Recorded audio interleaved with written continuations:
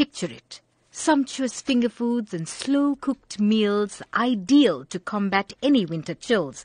A Durban restaurant has reworked its menu, adding some tasty tidbits and main courses ideal for the picky palate. And I arrived here at the hotel in June 2015 to get everybody ready and up and coming for opening.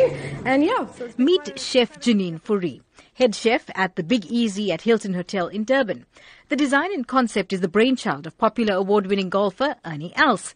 Chef Fourie gives us some insight into the menu that reflects the Big Easy's taste himself. Everything looks so scrumptious on this table. Take us through, let's start with the chocolate first because I love chocolate.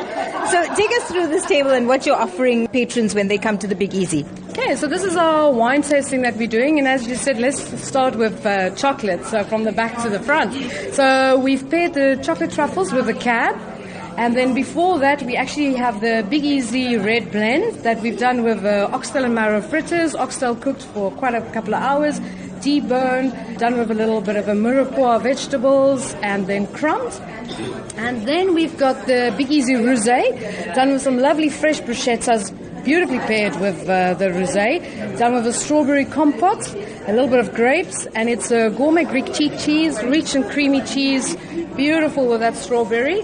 Then we've got the Chenin Blanc, which is what we start off with, which is our Big Easy white, and that is done with smoked snook and corn fish cakes. I think the smokiness and the freshness of the Chenin Blanc works very well with these fish cakes. Innovations are key on the Food Lab, and Chef Fourie does not disappoint with a fabulous shrimp samosa.